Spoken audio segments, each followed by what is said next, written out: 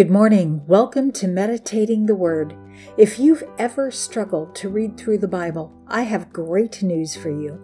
In about 20 minutes a day, we are reading through the entire Bible this year.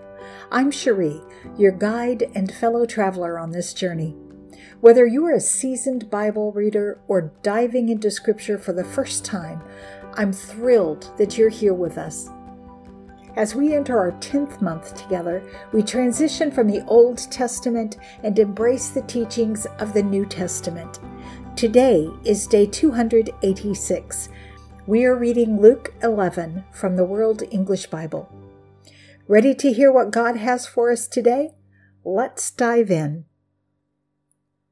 The Good News or Gospel according to Luke, chapter 11. When he finished praying in a certain place, one of his disciples said to him, "Lord, teach us to pray, just as John also taught his disciples." He said to them, "When you pray, say, 'Our Father in heaven, may your name be kept holy. May your kingdom come. May your will be done, on earth as it is in heaven. Give us this day our daily bread. Forgive us our sins, for we ourselves also forgive everyone who is indebted to us. Bring us not into temptation, but deliver us from the evil one." He said to them, "Which of you, if you go to a friend at midnight and tell him, 'Friend, lend me 3 loaves of bread, for a friend of mine has come to me from a journey, and I have nothing to set before him,' and he from within will answer and say, 'Don't bother me. The door is now shut and my children are with me in bed. I can't get up and give it to you.' I tell you, although he will not rise and give it to him because he is his friend, yet, because of his persistence, he will get up and give him as many as he needs. I tell you, keep asking, and it will be given you. Keep seeking, and you will find. Keep knocking, and it will be opened to you. For everyone who asks receives. He who seeks finds. To him who knocks, it will be opened. Which of you fathers, if your son asks for bread, will give him a stone? Or if he asks for a fish, he won't give him a snake instead of a fish, will he? Or if he asks for an egg, he won't give him a scorpion, will he? If you then, being evil, know how to give good gifts to your children, how much more will your heavenly Father give the Holy Spirit to those who ask him?" He was casting out a demon, and it was mute. When the demon had gone out, the mute man spoke, and the multitudes marveled. But some of them said, "He casts out demons by Beelzebul, the prince of the demons."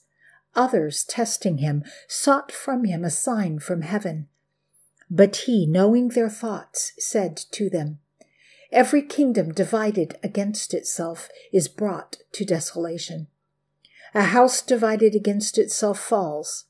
If Satan also is divided against himself, how will his kingdom stand? For you say that I cast out demons by Beelzebul. But if I cast out demons by Beelzebul, by whom do your children cast them out? Therefore, they will be your judges. But if I by God's finger cast out demons, then God's kingdom has come to you. When the strong man, fully armed, guards his own dwelling, his goods are safe. But when someone stronger attacks him and overcomes him, he takes from him his whole armor in which he trusted and divides his plunder. He who is not with me is against me. He who doesn't gather with me scatters. The unclean spirit, when he is gone out of the man, passes through dry places seeking rest, and finding none, he says, 'I will turn back to my house from which I came out.' When he returns, he finds it swept and put in order. Then he goes and takes 7 other spirits more evil than himself, and they enter in and dwell there. The last state of that man becomes worse than the first."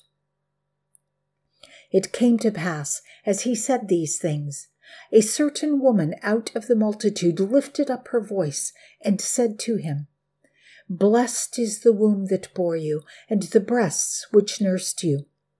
But he said, "On the contrary, blessed are those who hear the word of God and keep it." When the multitudes were gathering together to him, he began to say, "This is an evil generation. It seeks after a sign.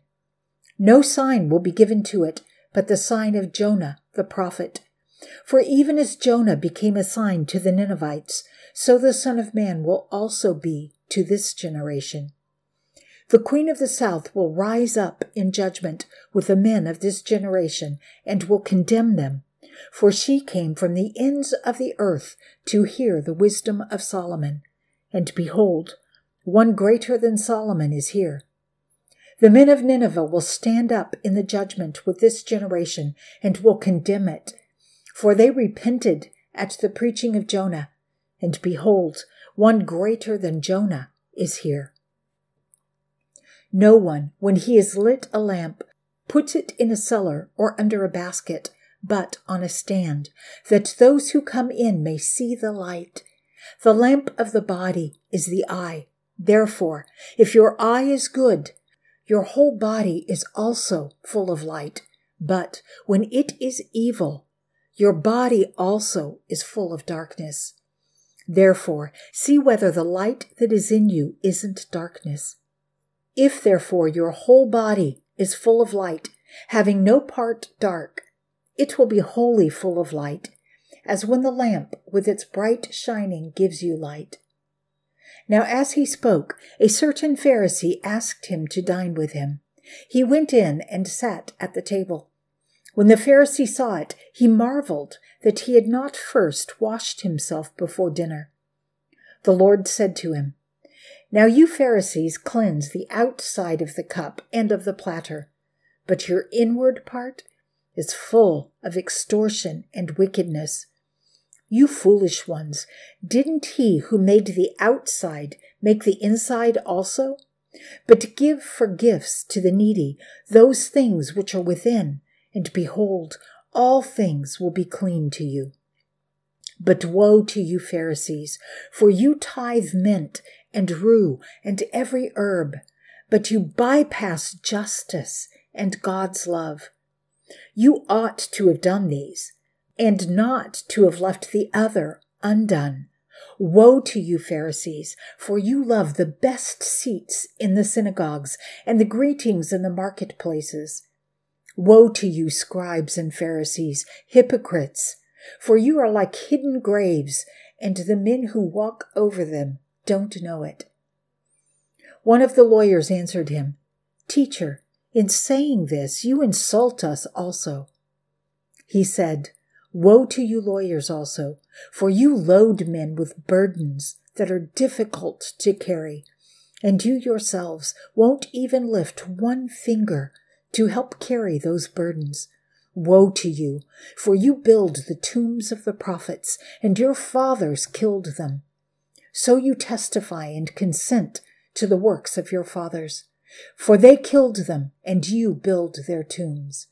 Therefore also the wisdom of God said, I will send to them prophets and apostles, and some of them they will kill and persecute, that the blood of all the prophets, which was shed from the foundation of the world, may be required of this generation, from the blood of Abel to the blood of Zechariah, who perished between the altar and the sanctuary.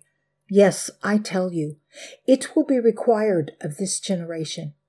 Woe to you, lawyers, for you took away the key of knowledge.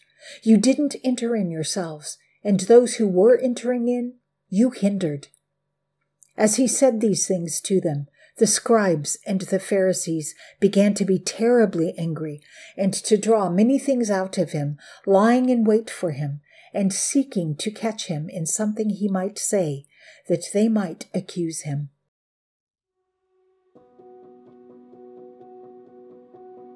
Father God, so many lessons from this passage from Luke, but two really stand out to me: persistence and the state of our heart. It isn't just to those who ask that it is given, or to those who knock that it is opened, or to those who seek that find, but to those who are persistent. So often, Father, we give up too soon. We make a half-hearted attempt instead of giving ourselves fully to the pursuit of answers and knowledge. Let us pursue you with the same determination with which you have pursued us.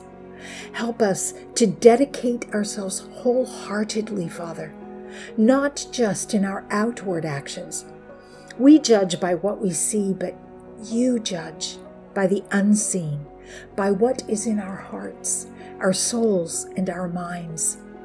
Help us to renew our minds with your word and transform our lives into something beautiful on the inside, not just what others can see. Amen.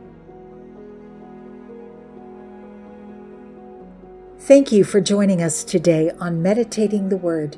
As we close another chapter in our journey, it's important to remember that understanding the Bible is a process, and we know that faith comes by hearing the Word, and understanding comes through planting it in our hearts and meditating on it. Thank you for joining me today. I hope to meet you here again tomorrow and every day as we continue reading the Bible together. This is Cherie, reminding you that you are in my prayers. I look forward to spending time with you again tomorrow. Until next time, be blessed and be a blessing.